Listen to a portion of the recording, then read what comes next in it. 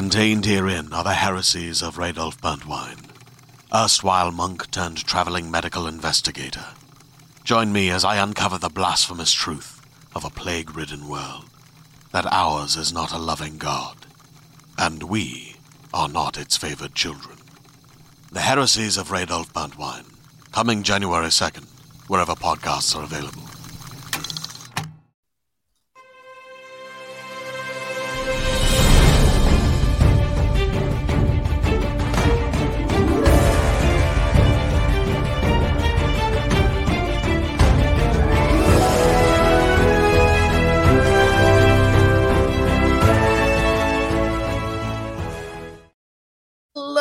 And welcome to a brand new episode of the Geek Buddies. Hey! Oh, I forgot. Hey, sorry. Roka's got workers in the house. We all have to be really quiet. I forgot. We literally did this yesterday, and I forgot. That's all right. That's all right. Yeah. Welcome, everybody, to this episode of the Geek Buddies. We appreciate you all hanging out with us or listening to us, as you can always download us on our podcast feed in case you don't want to see our pretty faces. But we had so much to get into in the world of geekery, and I will absolutely apologize ahead of time. I've got some great workers here in the house who are putting in air conditioning into the house for the first time ever, central air. So if you hear some knocking, hear some noises, hear some drilling, please excuse. I will try to mute it as much as possible. But, hey, I'm not going to stop them because we need air conditioner in this place. So, but, yeah, we're going to talk about all things going on in the world. Yes, go ahead. Yes. There's a big difference from when we picked you up at Comic-Con last year. Oh, yeah. Oh, yeah. You said you and the Lady Outlaw were like, we love not having AC. We open up the windows, get that breeze. It's great. And me and Shannon and Kalinowski left and said, I think they need air conditioning. That's fair. That's fair. Yeah, the owner of the house was very kind to tell us he wanted to put it in. Him and her wanted the owners wanted to put it in. So we were like, yes, please. Yes, please. So it's a small price to pay for us getting some nice, comfortable existence in the summer because it gets hot down here in San Diego. Speaking of hot, we got a lot of hot topics to talk about today for sure. Bang, bang, bang. We got to get into some big conversations about Doctor Strange's future in the Marvel universe. Benedict Cumberbatch revealing that we're going to get some more projects with him as Doctor Strange. We're also going to get into these sky-high budgets on films and what it means now as we've seen quite a number of financial failures or flops or box office bombs, whatever term you want to use, are quite not hitting the expectations here at the box office. We'll get into that as our main topic. We're going to talk a little news about Zack Snyder's version of Star Wars, a little more as he's got Rebel Moon coming out. He revealed some more of that. And we're going to talk a little bit about the Joel Schumacher cut. I went into Jiminy Glick, and we're going to talk about the Schumacher cut. Is it real? Is it going to happen? We'll see, but we're going to get into all of that here on this episode of the Geek Buddies. But let's introduce ourselves. I am the Outlaw John Roker, writer, producer, and host here on the channel. I am Michael Vogel. I'm a writer and producer of animated TV shows and movies and a big Jiminy Glick fan. And now I know what I want Johnny to be for Halloween. And this is Shannon McClung. I'm an animation writer and a television actor where you can see some of our current work right now on Netflix with Strawberry Shortcake, Barry in the Big City seasons 1 and 2. And next week, I believe, right, Vogel? Season 3 of Strawberry Shortcake is going to be dropping on YouTube. Do I have this? Yeah. Does that work? Does that work for that? Is that the Barry alarm? Is it the Barry alarm? There we go. Season 3 of Barry in the Big City. There you go. Anyway, you can tell it's Friday and our pants are down. All right, we're going to get into so much here. So I think, Shannon, you're going to start us off. Where are we going into the world of Marvel movie magic? Well, you can't keep a good sorcerer down. Benedict Cumberbatch was on Alan Howard's JW3 speaker series and was asked what projects he had coming down the pipe. And Benedict Cumberbatch did say there are some Marvel capers in the making next year. He wouldn't say what.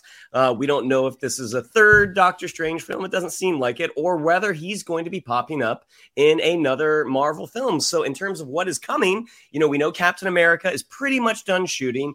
Deadpool 3 still filming and filming has been paused on Thunderbolts and Blade.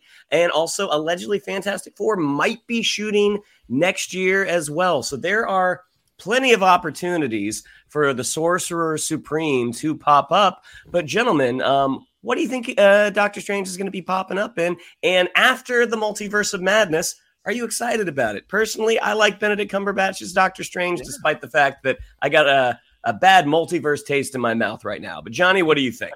I love this idea. I liked Benedict Cumberbatch as Doctor Strange. I've enjoyed him since the first movie. Yeah, that Multiverse of Madness wasn't the best film, but that wasn't because of him. I think just overall, that's not me having a joy of the Sam Raimi approach to the Doctor Strange film. And there are rumors that he might be coming back for Doctor Strange 3, which really makes me want to slam my head through a wall.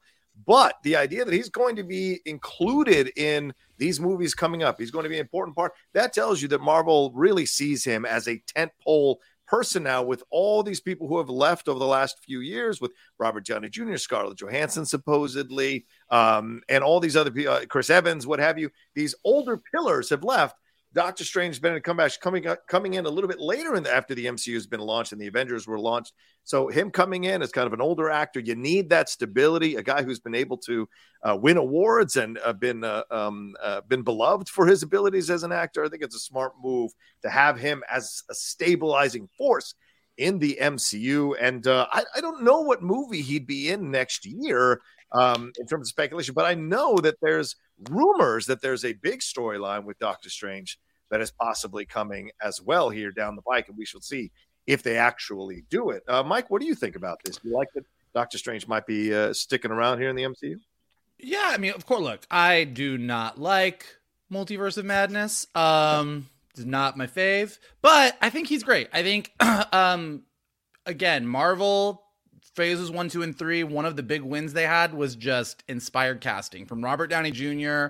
on down, and Benedict Cumberbatch kind of is the perfect Doctor Strange. So the fact that, and just given, to your point, given that Iron Man is dead, Cap is retired, Black Widow is dead, there's a gap in who the Avengers are at this point. I don't think anybody quite knows. And Doctor Strange is as senior a member of the superhero universe as anybody is. So the fact that he's going to be around and popping up is great.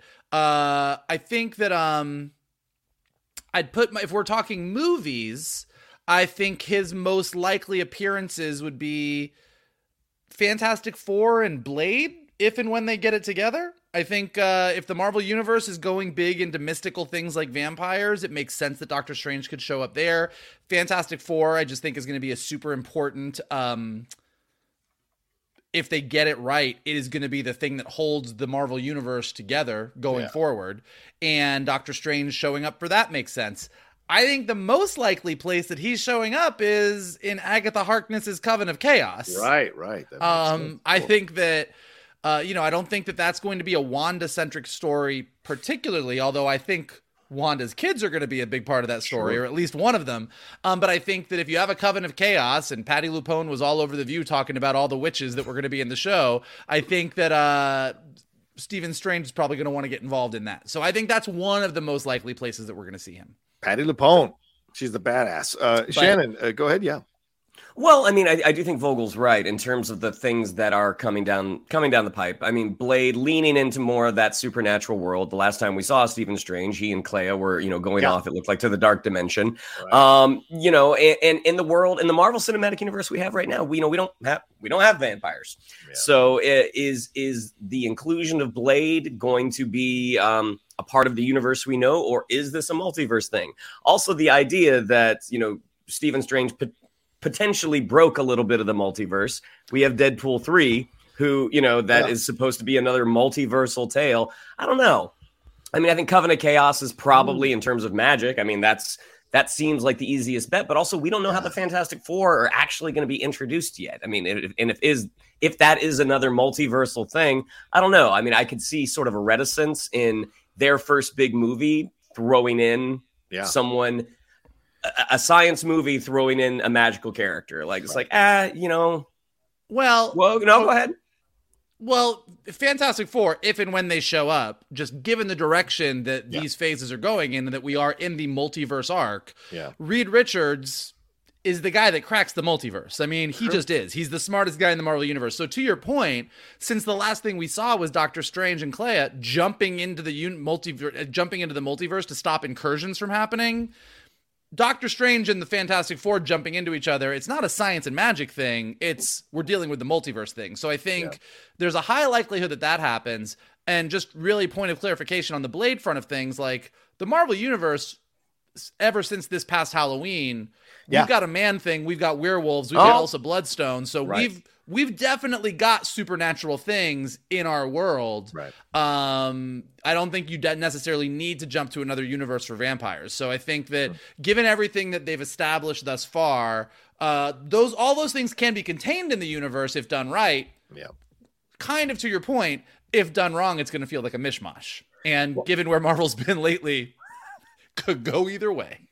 I don't want to bring this up because this dropped on Twitter. That's a rumor. I'm not confirming in any way, shape, or form that this is true. But this popped Is it about Kathleen Twitter. Kennedy? No, it's not about Kennedy. We're staying away from that. Yahoo, you sons of bitches. But this is a Doctor Strange update. There's rumors the MCU is setting up a Triumph and Torment adaptation with the introduction of Mephisto, which will make Mikey happy, and Cynthia Von Doom. The comic follows Doctor Doom and Doctor Strange trying to free the soul of Doctor Doom's mother from Mephisto. And that's part of this whole thing. So could that be the way they go with Doctor Strange in the next one, as we're talking about him, going into more mystical stuff, and Doctor Doom being connected to Fantastic Four? Do we introduce Doctor Doom in a backwards way in this way? I don't know.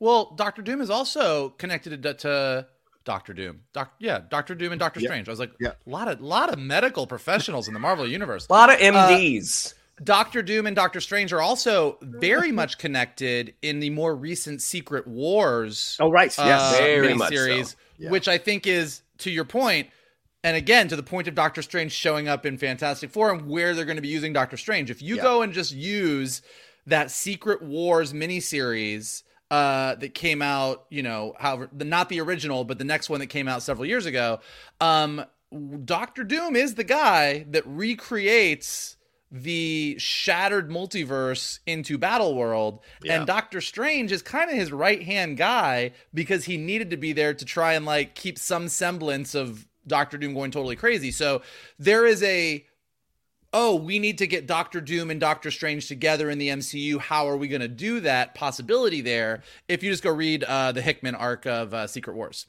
Yeah, that's possible. What do you think, Shannon? I mean, that's what I was thinking when you initially brought it, when Secret Wars was brought up, they are, for most of Strange's appearance, they're allies. And it seems like that's a big stretch to get there in a short amount of time, but I don't know. It'll be really interesting to see how they actually adapt that storyline, because the way it is presented in the comics now, I mean, it's going to be very different. But it was really good.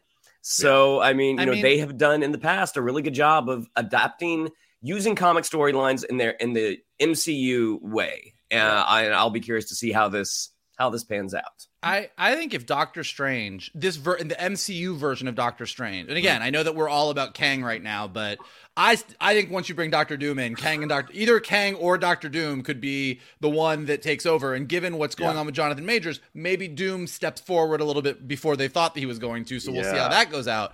But I think that this version of Doctor Strange, if faced with the entire multiverse is collapsing, everything is going to end. And the only way that I see fit to hold on to a shred of reality and a shred of hope is to team up with Doctor Doom, who is the other most powerful sorcerer that's going to be coming along. And I could totally see some version of that making sense down the road as we get through phase 5 into phase 6. Okay. All right. Fair enough. Shannon, anything more on this? Well, I mean, he did say Marvel capers, in the making next year. So that leads me to believe that it's probably not Blade, that it's, something that is not shooting yet, which would be Fantastic Four. So, I don't know. We'll see. We'll see. All right, let's move on to Michael. Your story. You've got something going on with Zack Snyder. Of all people, you're introducing this story. Interesting. Yeah, I'm going to introduce this story. So,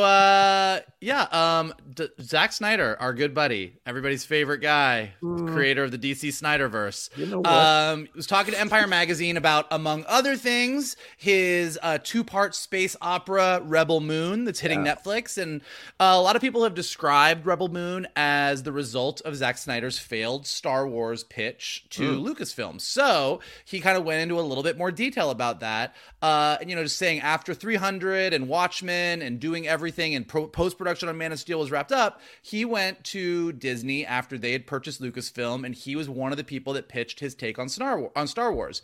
Yeah. So he said it was, with his sort of description of what it was, he said it was Seven Samurai in space. I knew that the origins of George Lucas were a lot of the Kurosawa films, and the sale of Disney to Lucasfilm had just happened. So there was this window where anything was possible. So I was like, I don't want to use any of your classic characters. I don't want to do anything with any known characters. I just want to do my own thing on the side, and it should be rated R, which he knew was almost a non-starter, knew it was a big ask, but the deeper he got into it, he realized that version of his Star Wars was probably never going to happen, and it didn't, but eventually I think it kind of did lead to what this Rebel Moon is, because, and we covered this a little bit, but when you talk about Rebel Moon, it's about a young woman living on a peaceful colony on the outskirts of the galaxy, given the task of finding warriors who can fend off an impending invasion by a despotic ruler. So you just flip a couple of those words around and it's someone trying to find a bunch of people to help her fight a rebellion against the Empire,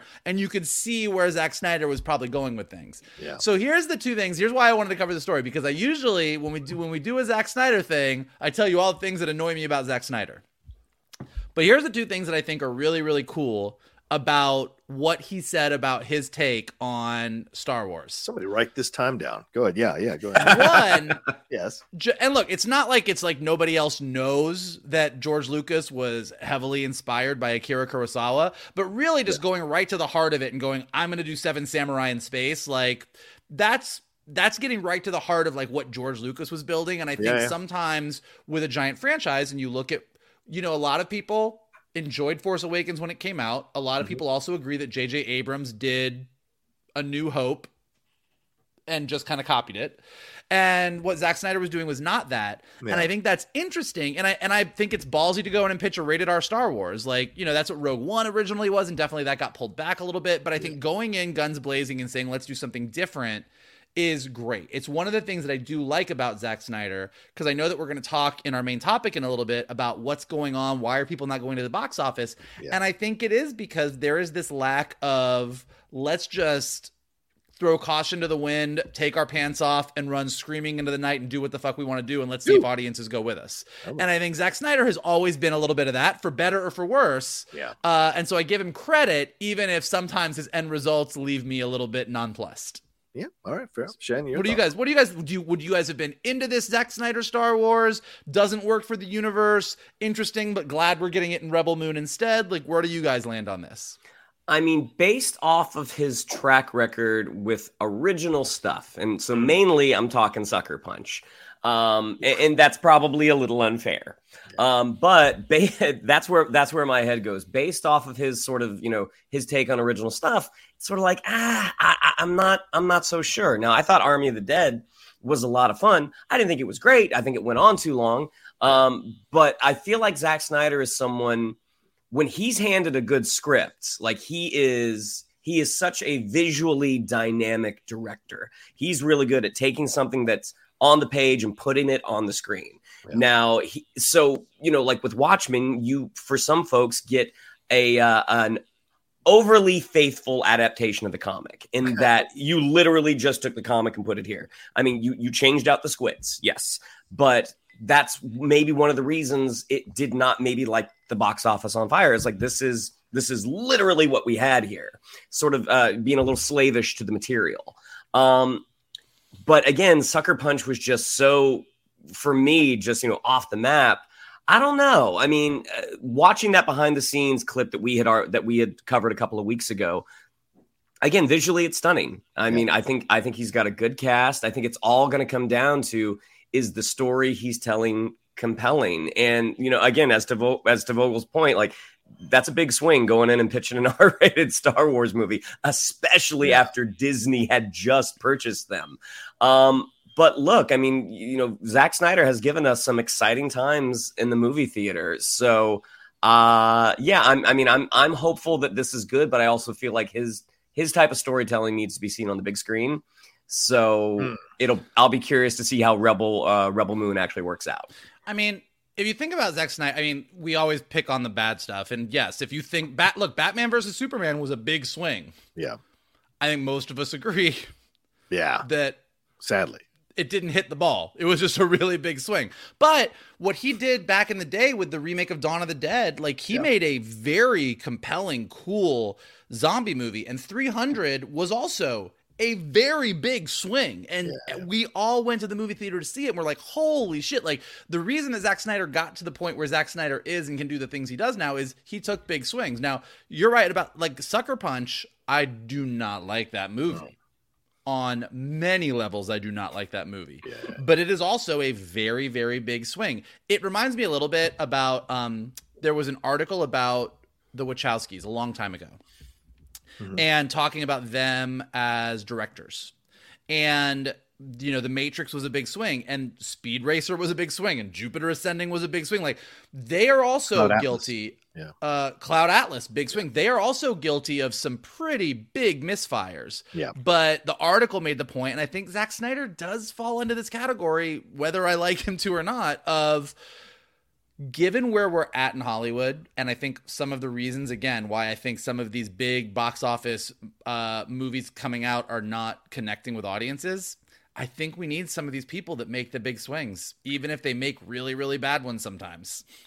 Yeah, and he was being interviewed for Empire Magazine. I'm going to bring up the pictures here. These are fantastic shots here. Like, this is a great cover to promote your film and promote your magazine, of course. And then this shot here was super cool as well, and it's signed there by Paul Schipper, who did the cover for it. So you're getting the vibe that he really wants this to work. Do I think Rebel Moon is going to work? I don't know. I don't see anybody in the cast that's going to put eyes on it, but who knows? The Mother with Jennifer Lopez was one of the highest rated Netflix films, so who knows how that's going to go down and whatever on screen. But to me, I love this pitch, but I think, Shannon, you hit it. It was too early in the process for this kind of a pitch. Kathleen had instincts to be this bold, which is why I think she hired certain directors and then, of course, moved away from those directors when certain things didn't work out.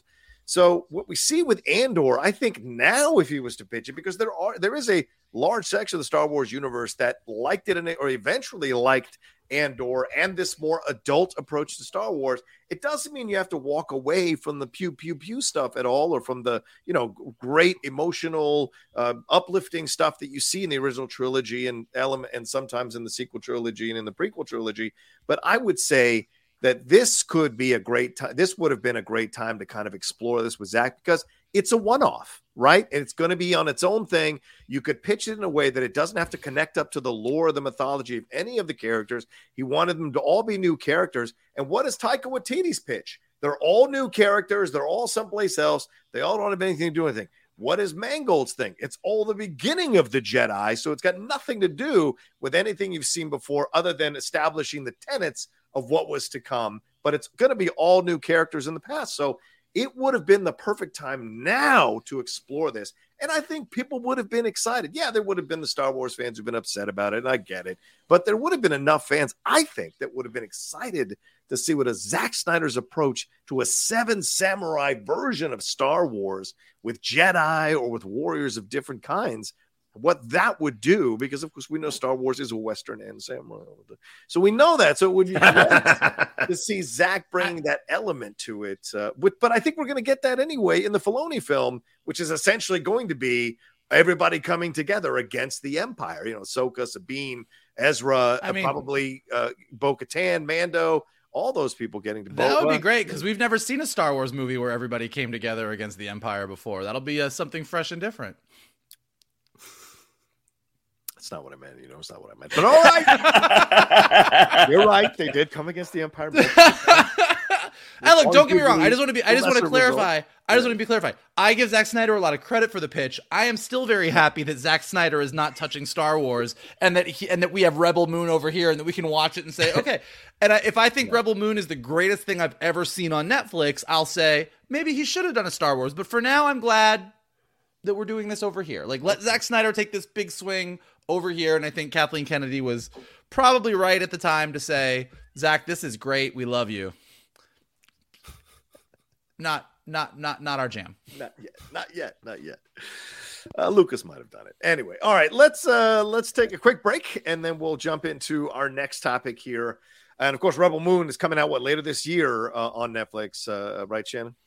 Yeah, that's right. I got to clarify. Right, December. We'll right back right after this. Hello, Geek Buddies fans. Before we jump into today's episode, let's give a warm thank you to our sponsor, Marquee TV. Their support is why we're able to bring this podcast to you. Marquee TV isn't just any streaming service. They're your gateway to an incredible world of arts and culture. That's right, Johnny. I've explored Marquee TV, and I've been amazed by their vast library of performances, exclusive interviews, and behind-the-scenes content. It is a treasure trove for any arts and culture lover. Right now, I'm in the middle of watching the Royal Shakespeare Company's production of The Tempest, and I've also got my eye on that Shakespeare masterclass taught by Dame Judi Dench. Yeah, Shannon, and speaking of the RSC, I watched Christopher Eccleston's performance of Macbeth last night, and I'm going to jump into Kit Harington's performance of Henry V from the Donmar Warehouse. Imagine having the world's most breathtaking ballets, dramatic theater productions, and magical operas at your fingertip. That's the experience Marquee TV offers, making the arts accessible wherever you are. And we've got a special treat for our listeners.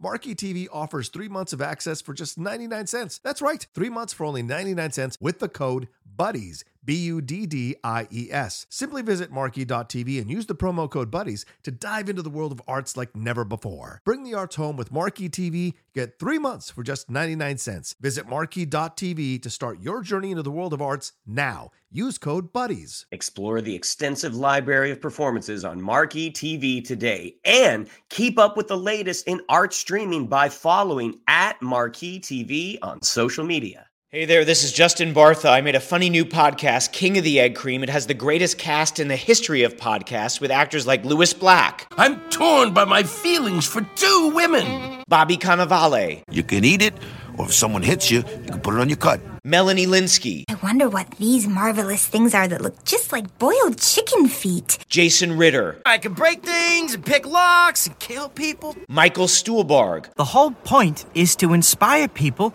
that they should make themselves better. Ari Grainer. No, don't whet its appetite. What are you, an idiot? Me, Justin Bartha. That's not just any egg cream, that's a Lemke's special. And all narrated by the hilarious Richard Kind. This is the story of Harry Dalowitz and how he rose from nothing to become New York's King of the Egg Cream. So if you like funny true stories, come listen to King of the Egg Cream, available wherever you get your podcasts. Rebel Moon. It started out as a Star War. Its budget might make Netflix poor. We'll find out in December. Oof. Oh. Oof. Oh. Oof.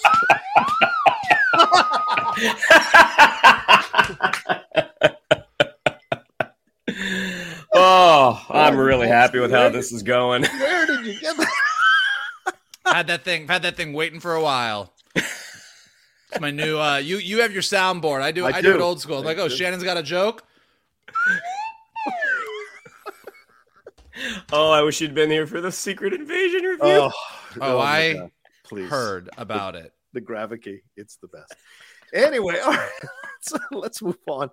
I wanted to pick this show, this topic rather, to talk about today on the show because I love this idea. I know that we've had the Zack Snyderverse and we had the Snyder Cut, and the fact that it actually came to fruition is a little bit of a minor miracle, and the fact that it even turned out well for the most part. For a lot of the fans feel like Zack Snyder's Justice League is better than the Joss Whedon Justice League. I wasn't a fan of people coming up with cuts for everything, right?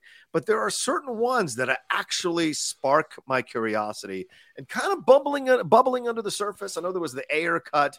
There's rumors about a 4-hour cut of one of the most recent films that have come out. But this idea that there is a possible Schumacher cut really got me going in my mind that this is something that could be happening here. And we've had a number of people speak about it, including Akiva Goldsman, who says the only bit of post-production that's needed is an image restoration before it can be released. The score needs to be added. Schumacher for Batman Forever. Yeah, for Batman Forever. Yes, sorry. The score, nobody wants to see Batman anyway. All right, yes, Batman Forever. I'll clarify that. The only bit of post-production that's needed is an image restoration before it can be released. The score needs to be added as well, according to David Gonzalez. Most of the score in the cut is filler of Old Elfman 89 Returns and a piece of Pee-wee's Big Adventure score that was used for the intro for Edward. But there's a lot here to get me excited about what we might be seeing here in this particular cut. And I wonder what you guys think on this, because there was a little more speculation here from Goldsman on. He said, I saw the Schumacher cut recently, and it's funny because there's been a swell on the internet for it, and I stay out of it mostly. Although it's got about 35% more psychological realism in it. You know, it's really more about guilt and shame, but the preview audience didn't want it. The world wasn't ready. Joel's first cut had all of it in, and the audience was like, yeah, we just like the part where the guy's funny and he's scary and the big thing. And so it got cut down into what it is, and it was cool.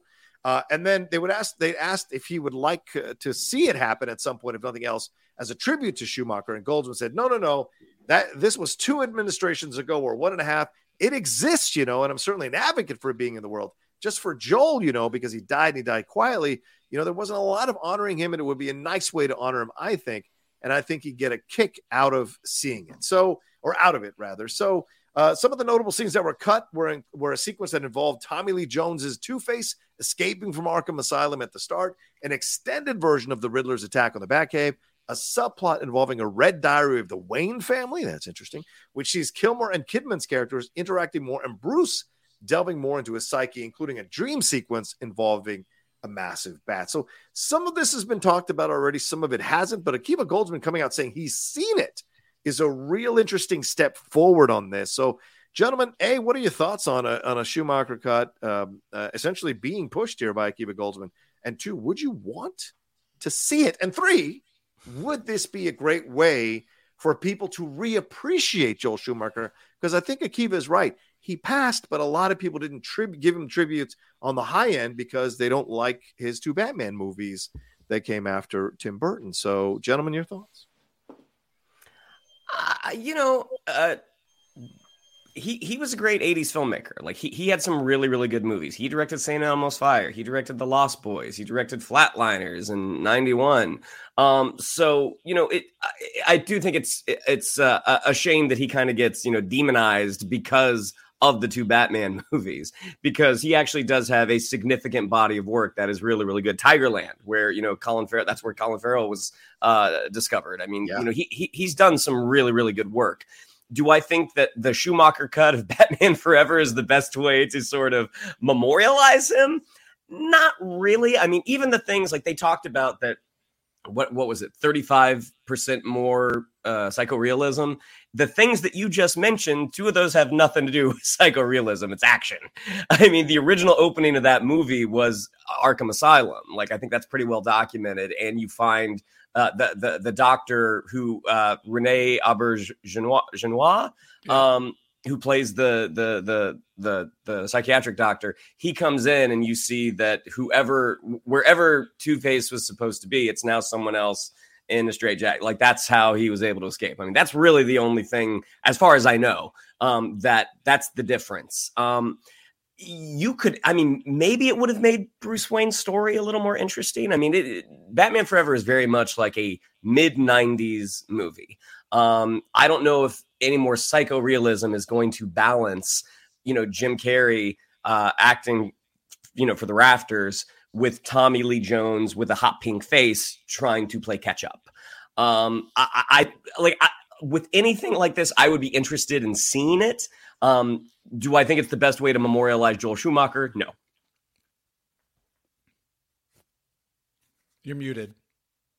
There was some drilling. So yeah, there was some drilling there. So yeah, the Schumacher cut the Schumacher defenders have been saying for years, for decades, that the studio came in and made him direct the films in this way. It really blunted his work as an artist. Would this be a way to kind of maybe push back on this a little bit and get a little restitution for him? I mean, does the rest of the movie still exist? I would imagine so.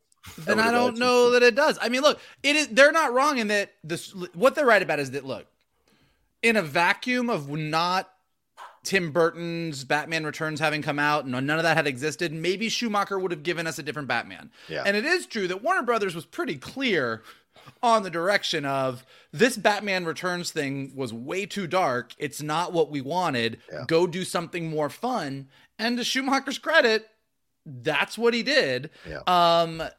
I don't think that 35% more of what we already got is going to make it better. I'm sure maybe it's a little bit darker, maybe it's a little bit heavier, maybe it's the stuff that test audiences weren't feeling and Schumacher really wishes they kept it in. Yeah. But I don't think there's really any saving that movie. Like I don't know that, in the big scheme of when we rank all the Batman movies and we debate Tim Burton stuff versus Nolan stuff versus Reeves stuff versus this, there's a whole argument to be made for all, for Burton, for Reeves, for Nolan, for Bruce Timm. Like there's a bunch of different versions of like what's the best of the Batman. And I don't think that Schumacher ever is in the top of that conversation, even if you grew up liking the Schumacher movies, because you were very, very, very young.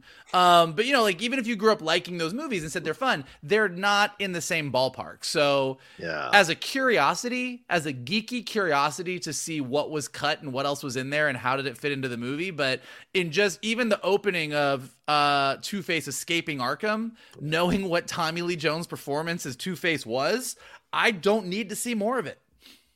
I don't like what I've seen of it so far. I'm getting out of here. Yeah, I hear you. I don't know. I mean, like a lot of people weren't sure that Snyder Cut would turn out well, and it did. He got to edit it himself. But I think that's the difference. Schumacher's not around anymore. And, this is like when they re-edited Magnificent Ambersons for Orson Welles. And it's like, well, we followed his notes and re-edited the film to what he would, or Touch of Evil when they re-edited the beginning, which actually worked. But I think the overall thing for me is that Schumacher's no longer around. And I think you'd have to have him around to be able to edit the film the way he wants. Maybe he cuts some of that other stuff, and maybe the studio made him shoot the scenes like that and told him, you got to go this direction. Because there is a darker performance in what Jim Carrey is doing. And certainly the way he ends up with the face all melted and like that, if you don't have the stupid moment in the prison cell with him flapping his arms and stuff, you cut that and you make something darker. There are possibilities here that there are scenes from that 35% that could change the tone of the movie so much so that you might reappreciate what Joel Schumacher's initial intention with the film is going to be. That being said, you're right. There's large chunks of the movie, guys, where it's like, it's ridiculous. They clearly hated each other. So that affected what was going on screen, Tommy Lee Jones and Jim Carrey, I mean. And there are multiple stories from both of them that you can read and see on video, them telling the story about it. So like there's those kinds of things you don't solve in the long run. And to be honest with you, the Kidman-Kilmer chemistry was kind of wet. It wasn't great. It wasn't strong. It wasn't like really intense. And so I think that there's no saving that necessarily. So we'd have to see what that would be like down the road. But I think I'd be down for it. I just don't know if it necessarily would lead to a reappreciation of Joel Schumacher. But I think we're living in this post Snyder's Justice League universe where now these cuts are supposed to prove a point. Like, I'm going to show you that they were right and the man, like there's this whole argument like that happened like in the big scheme of everything. Like one of the things you learn when you go to art school is one of the most important things you can do as an artist is knowing when to stop. Like you're painting, you're working on something, like any work of art can always be unfinished. You can always like work a little bit further on that epic piece of music. You can always paint a little bit more. You can put a little bit more oil up on the canvas. You can reshoot and recut and re-edit and do everything with your movie. But in the big scheme of things, like, look, even though I think some of what George Lucas did in his special editions is good, and I think a lot of it is not, I think most people would be just as happy to just have the original Star Wars movies. Like I don't think we needed to go in and make all those changes. I think Zack Snyder's Justice League is absolutely better than Joss Whedon's Justice League, but now we just have two Justice Leagues that everybody argues about. I mean, even like I think that the Batman versus Superman uncut edition is sure marginally better than what we saw on screen, but it does, it's like we can continue to do this forever. It doesn't necessarily change anything. So to your point, I'd rather see a Batman Forever documentary made. Ooh. Like, get everybody in there and show me how fucking crazy the making of that thing was. Like, have Tommy Lee Jones and Jim Carrey talk about how they don't like each other. Talk about how Joel Schumacher was forced to do this thing, and show me some of the uncut footage of the dream sequence with the giant bat or something, in terms of like, this is some of the stuff that Schumacher wanted to do. I'd be way more invested in watching a documentary about how this crazy movie happened post Batman Returns than I would be about seeing a cut and going, okay, yeah, that's fine. Yeah, fair point. I'd be down with the documentary. I think it'd be fun. Shannon, any final thoughts on this before we roll? The documentaries about making of films, I love. Yeah. I would absolutely be. I want to see the documentary of Batman and Robin. Do you know what we really need? Because on Netflix, I love the movies that made us. I think every single one of these is fascinating. Yeah, I think we really need to do a companion series, the movies that burned us. Like the movies that hurt us. The movies that hurt us, like watching how Dirty Dancing or Pretty Woman or Jurassic Park or Ghostbusters got made is great, because you're like, I love this movie. It's one of the most important movies to me, and seeing how it almost didn't happen and all the different things, like, that's great. Yeah. But showing me a Batman Forever or a Batman and Robin or an Ishtar, or give me the bad stuff. Yeah. Show me the biggest bombs and go, this should have been good. How did we get here? Like, I'm in. I'd watch that series in a minute. Anybody Netflix listening to this? Take it. Okay, so before we close, you get to pick one movie for the movies that hurt us. What do you pick? That's tough. Spider-Man 3? That's a good one. Right? That's a good one. Because, I mean, we were on the ascendancy with Spider-Man, and that film stopped it all for a while. Shannon, what's yours? Kingdom of the Crystal Skull. Oh, great choice. Great choice. I would either choose Superman Returns. Ooh, really? Okay. Or the live-action Super Mario Brothers movie with Bob Hoskins and John Leguizamo. Oh, that's where you got to put your money. Yeah, that would be a hell of an experience for sure. All right, well, there you go. That's our first three topics here. We're going to take a quick break, and then we're going to jump into our main topic here, talking about these out-of-control movie budgets, the low box office returns, and what it might mean for the future of movies here in the immediate future going forward. We'll be right back right after this. We're out of money. We're out of money. All the films we make and bomb, but we're still corporations who have billions. Ooh. Like I was Get the slide whistle. You need to keep it in position. So it's always the down. I know. I missed it that time. You're giving me hope that I'm like, oh, you liked it? No, you didn't. There you go. There you go. I got one of those. So let's get into this. So fresh on the heels of Indiana 5, currently not doing well in the box office, even though the first 3 days of this week, a number of showings were sold out in my area for Indiana Jones 5. It is still not tracking well in terms of the box office, in terms of legs and what have you. So, and we're about to get into the meat of a lot of these films now, with Mission Impossible 7 coming out, Barbie coming out, Oppenheimer coming out here over the next few weeks. So July looks like it is moving on without Indiana for the most part.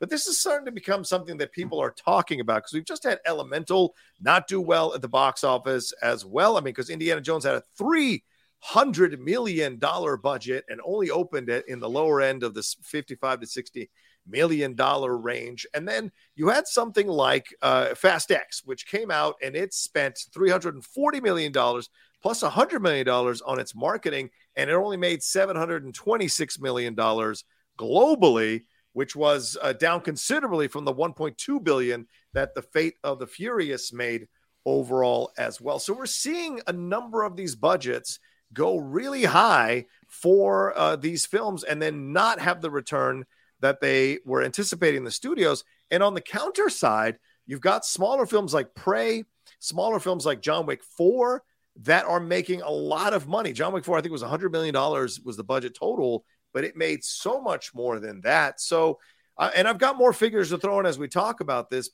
and look at Spider-Man Across the Spider-Verse right now is $566 million globally and was only $100 million to make. So there's the positive stuff that's going on in these smaller budgeted films. Have we hit the breaking point of the massive spending on blockbuster films, on potential blockbuster films here from studios? And are we looking at a dip now? We got a writer's strike, we got an actor's strike. The GJA signed their agreement, but we can't do shit without writers and actors. So are we hitting the point now where studios are going to start turning the budgets down, turning the salaries down, and start looking at cheaper ways to make these films and put them out, and then occasionally maybe taking a chance on the bigger blockbuster film? Are we done with majority tentpole pictures, even though they've been the higher earners over the last few years? Gentlemen, what do you think? No, Mr. McClung, please. Yeah, Shannon, please. Wow, I gotta go first. You know what? When you look at what Indiana Jones did, its opening box office, and they compared it to the last Mission Impossible and the last Bond movie, but then you also look at how much more Indiana Jones cost. Probably, I think there probably is going to be some belt tightening. Is that going to go across across the spectrum of films? I think Marvel's still going to spend a lot of money. Yeah. I think, and I don't know if this is an Iger thing, but there probably will be a closer examination of things before something goes into production to be like, okay, is this what we're doing? Mm-hmm. Because the last time you spent, we got rid of whole sequences and, we spent all this money on reshoots and, effects work up until the last minute. I think there will probably be a closer examination of things. But also, studios are starting to discover that IP is not ironclad. Like if an audience is just not that into a movie, they're not that into a movie. I'll be curious, personally, to see what the legs on Indiana Jones are, because I do think it is a vast improvement over Kingdom of the Crystal Skull, but I also think it's a good movie. I'll be curious if it has the legs that I certainly want it to have, just because I have an affection for Harrison Ford and for that character. But yeah, I think with Marvel in particular, I think they might look at like a Quantumania and be like, was this franchise, this arm of our franchise that in the past has been a little smaller, was it the best decision to kind of blow it out and make what we got? Maybe not. Maybe we've kind of established what the world of Ant-Man is. Let's keep it in that world. But in terms of with most big action movies, the huge third act battle that can often descend into kind of, CGI madness. I think audiences are just kind of starting to tire of it. When you hear, not like us, not like when we talk, but when you hear regular moviegoers who aren't involved in the industry, when you start to hear the same thing from them over and over and over again, like, at the end, it's just this kind of, computer video gamey looking mess. Yeah. I think that's when you have a problem, and that going forward, looking at, with Fast, I know you're a Fast and Furious fan, Johnny, but for me, it's like, oh, y'all finally woke up. Yeah, these are awful.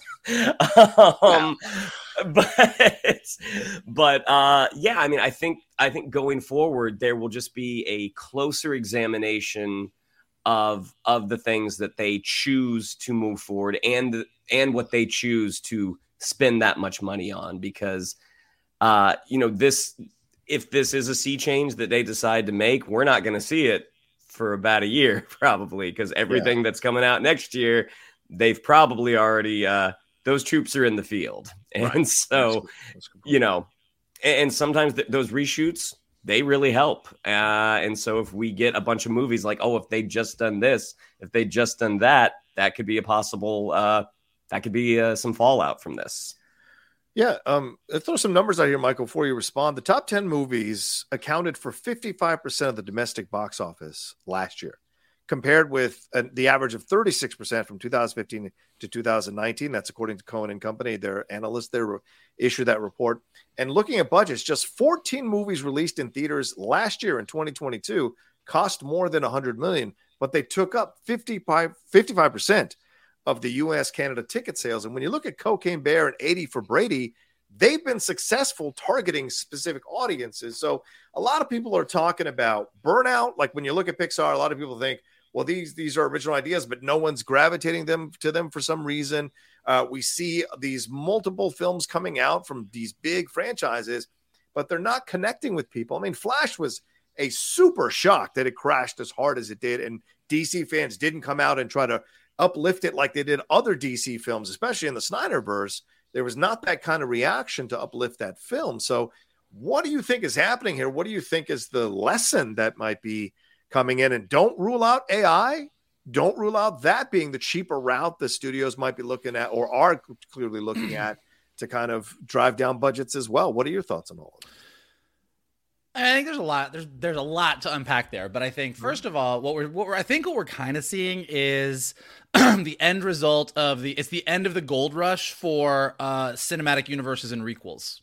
And that doesn't mean those things aren't good and we're not going to continue to see them. But the issue that happened is we just went through this era where Marvel came out, and I mean, it's been a long era. It's been a while, but like they came out with this cinematic universe. Hey guys, our movies are connected. There's an end credit sequence. None of us had ever seen anything like that before. That's fucking awesome. And they ran with it.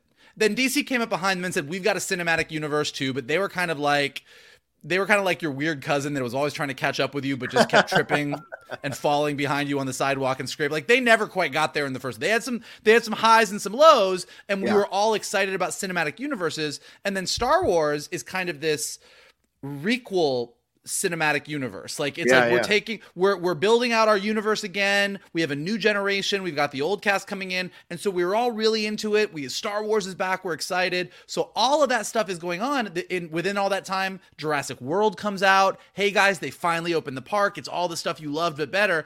And there was this period of time where it was so much fun to see the stuff that had never quite landed, and we got to see it new and fresh. But a lot of it didn't ultimately deliver. Like, we can argue Last Jedi all day. Most people don't think Rise of Skywalker stuck the landing. No. Jurassic World made a ton of money. That was a serious law of diminishing returns. Yeah. And even the Fast and the Furious movies, which kind of almost count as their own cinematic universe in the way that their box office works, it's just like eventually you're like, okay, I get it. Yeah. So, and particularly with Marvel, like what happened, this is to the budget of it all.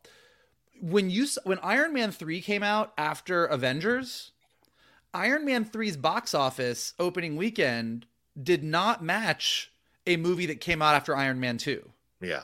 It matched a movie that came out after Avengers. Like Avengers was a mega movie, and all of the single hits, like the Iron Man 3s and the stuff that came out after that should have been a little bit lower, people just kept going. They were excited. We were all in that Marvel Cinematic Universe. I got to see everything thing.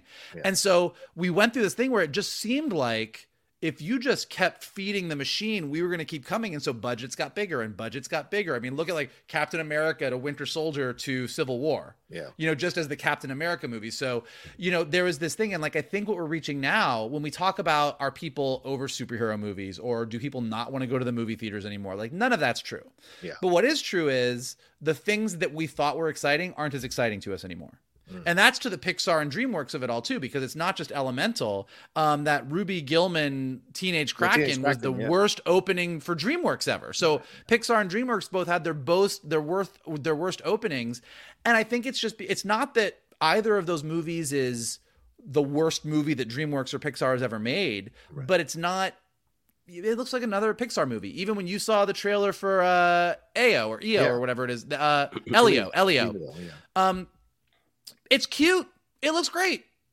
But we know that Pixar is going to give us a really beautiful looking movie with some funny quips and cool characters that do funky, like it's not new. And so when you look at what people are gravitating to, Yeah. When you look at the Across the Spider-Verse, it's Spider-Man. Yes. He's not new, but the way that movie does things is something we've never seen before. Yeah. When you look at the excitement for Barbie, which I think is going to have a massive opening weekend. Yeah.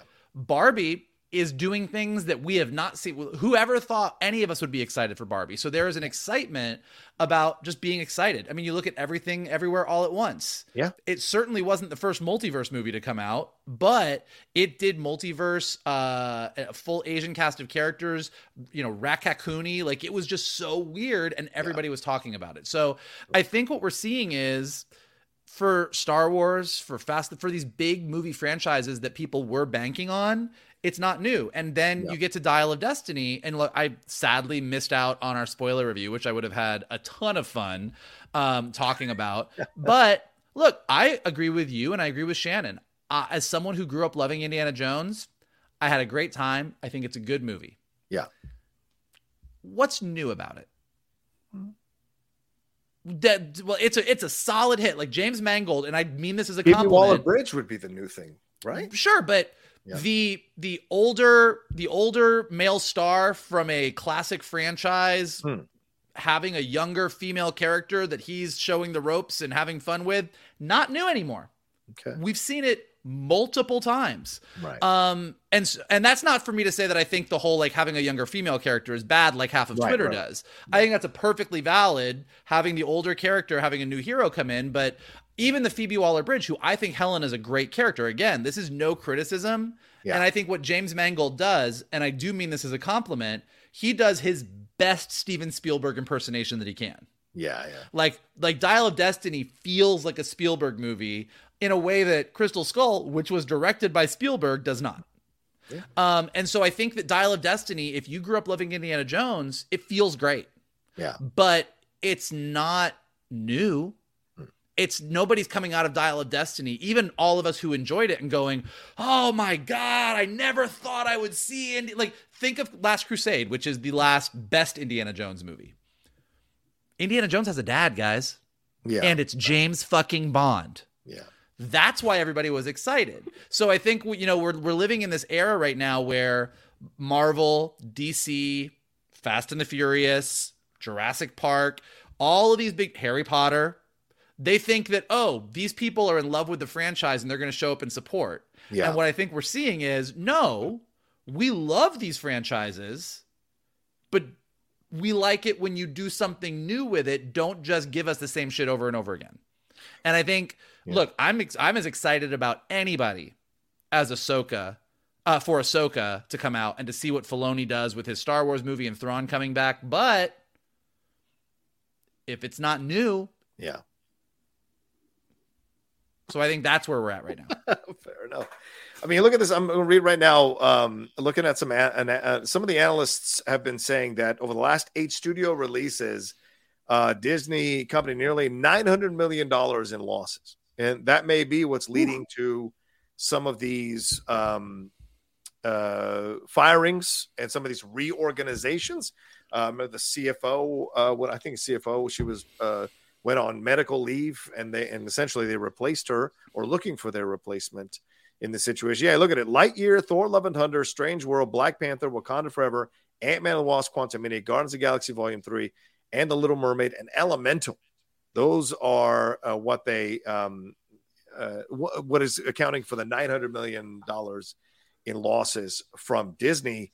And in quarter 4 of this year, their streaming business, and that was last year, lost an eye-watering $1.5 billion, which is way more than the $630 million that it lost in the same year before. So this has been a trend that's been continuing. And look, I know we don't like to get political on the show, but I don't think you can exclude some of the messaging that's been going on from the right about Disney and the woke stuff and telling these kinds of stories and whatever. They went after Indiana Jones Last Crusade for that with Phoebe Waller-Bridge. Like, a lot of these people were upset that Phoebe Waller-Bridge knocked out Indiana Jones in the movie without even having seen in the movie. Just reading that fact, they were upset that a woman would knock out one of their icons, right?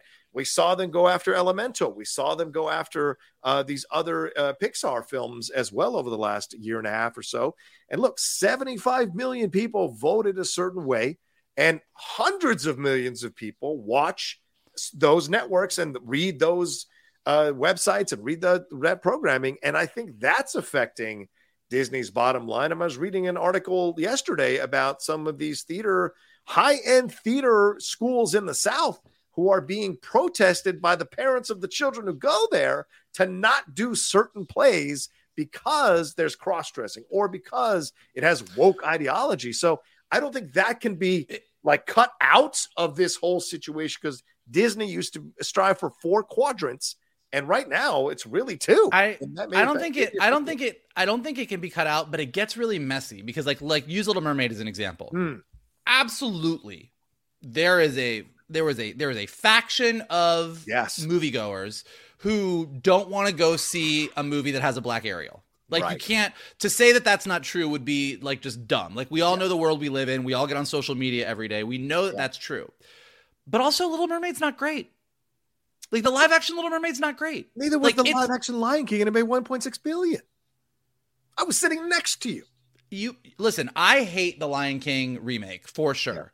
It worked for people. It's the same as Shannon as the Fast and the Furious movies. I get that. And so you're not wrong. That's why I'm saying I'm not disagreeing with you, but I think it's a hard thing because I also think that, you know, as we've been talking about, and we've talked about this we talked about this in our Little Mermaid spoiler review, and it underscores what I was just saying, which is, if you're going to do a live action remake, give me something new, like give me something different. And I don't think that the Disney live action movies for the most part do that. And so the lack of interest, I'm reticent to say it's completely a politicized wokeness issue, but I think it's an element, right? But it might be an element to it. But you know, at the same time, and again, it's not exactly comparing the same. You know, it's not apples to apples, but Miles Morales is a black Spider-Man. Yeah, true.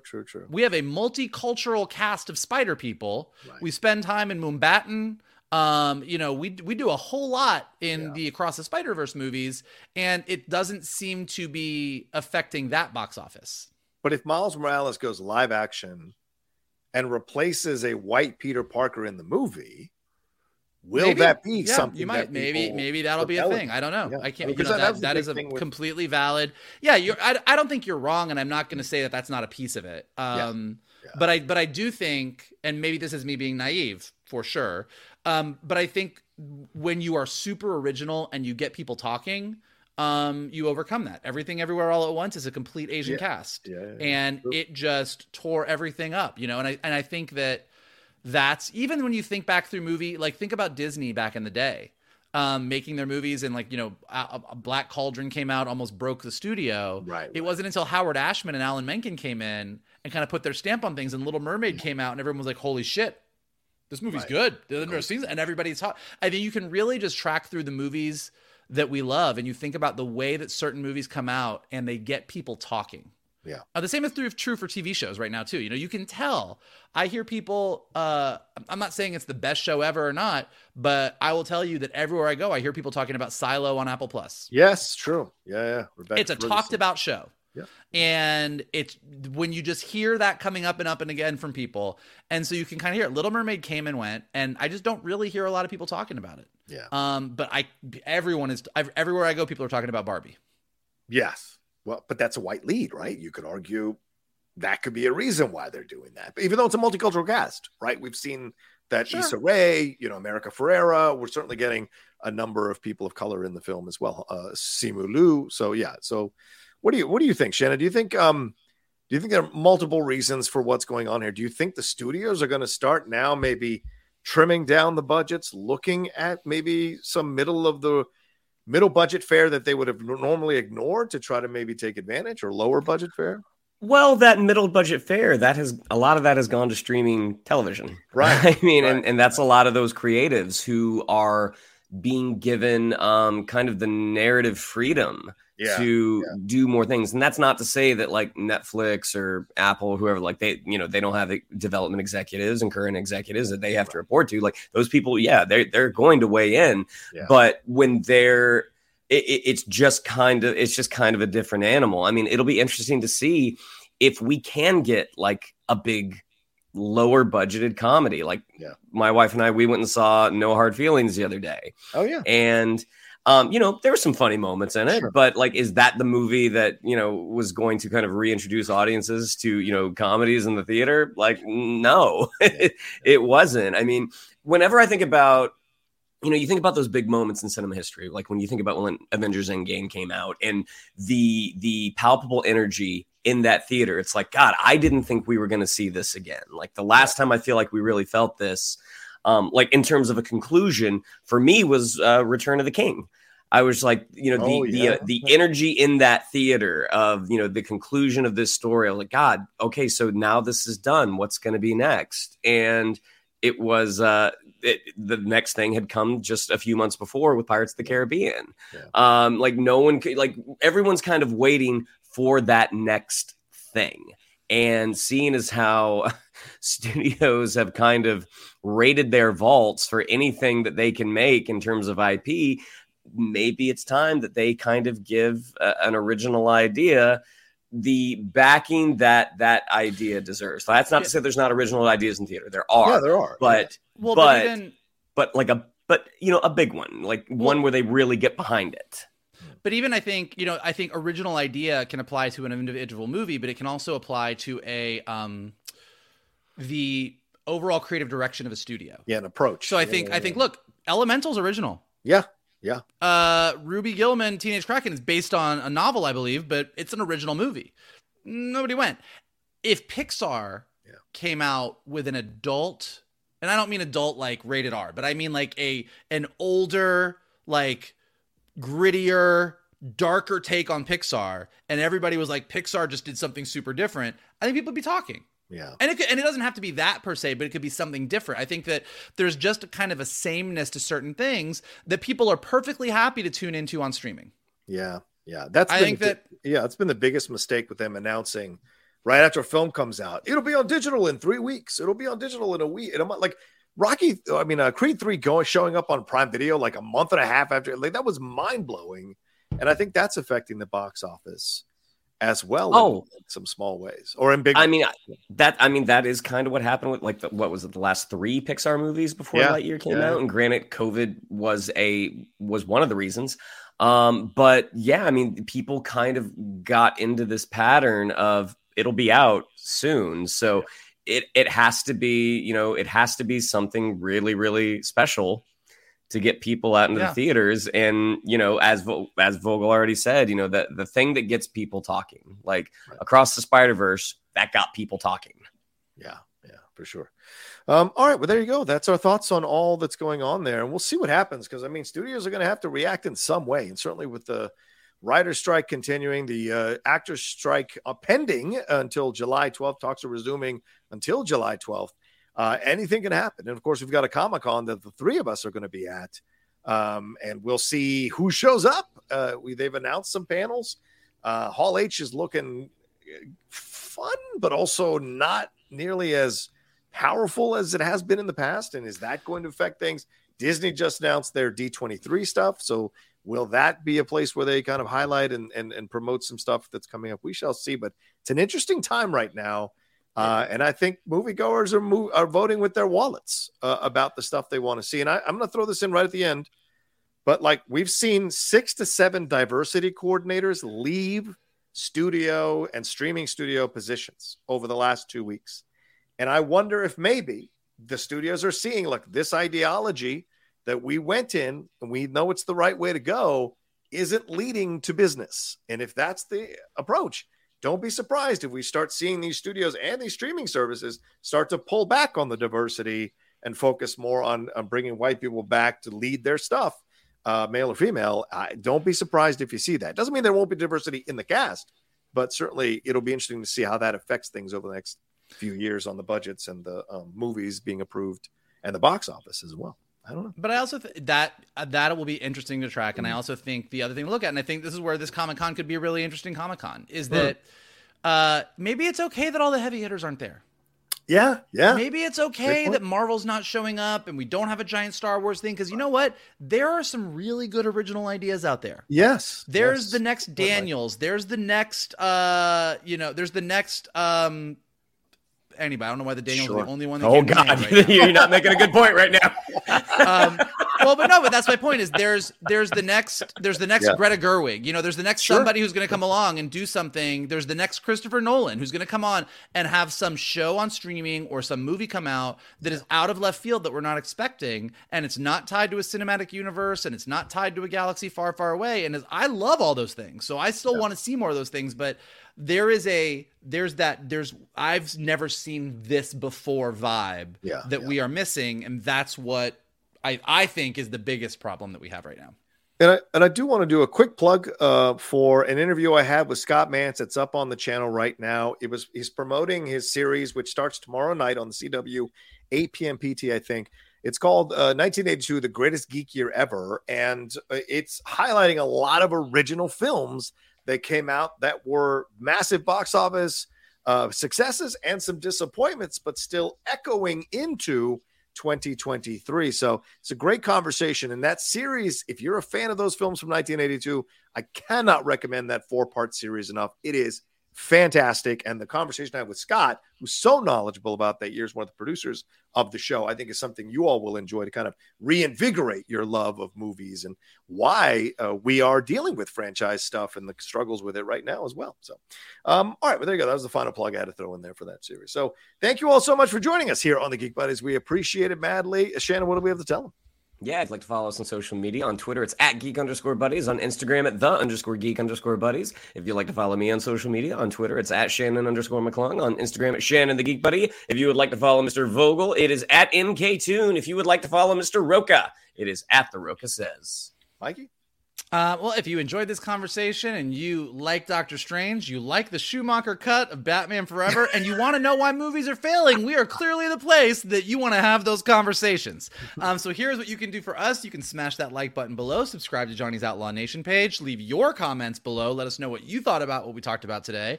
If you're listening to us on podcast, go ahead and leave us some stars and some comments so we go up in the rankings.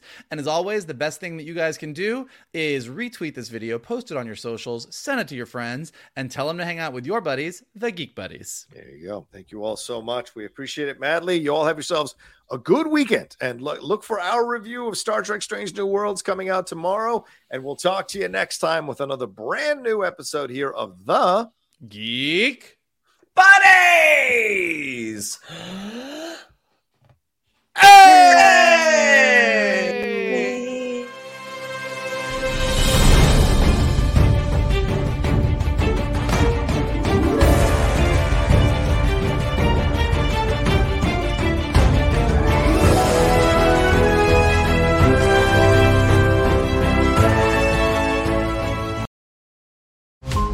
Every 5 minutes, a transplant candidate dies while waiting for a compatible heart, liver, or kidney. Imagine a technology that could provide those life-saving transplant organs for a high price, and imagine what a company would do to monopolize that technology. On a remote island in Lake Superior, a team of geneticists unlocks this holy grail of medicine by reverse engineering the genomes of all mammals, creating an animal with organs perfectly suitable for human transplantation. They envisioned a docile herd animal, but one team member had another, darker vision. This ancestor is anything but docile. The team's work spawned something big, something evil, something very, very hungry. Ancestor is a complete serialized fiction podcast by #1 New York Times bestselling novelist Scott Sigler, with all episodes available. Binge the entire story now on Apple Podcasts, Spotify, or wherever you listen to podcasts.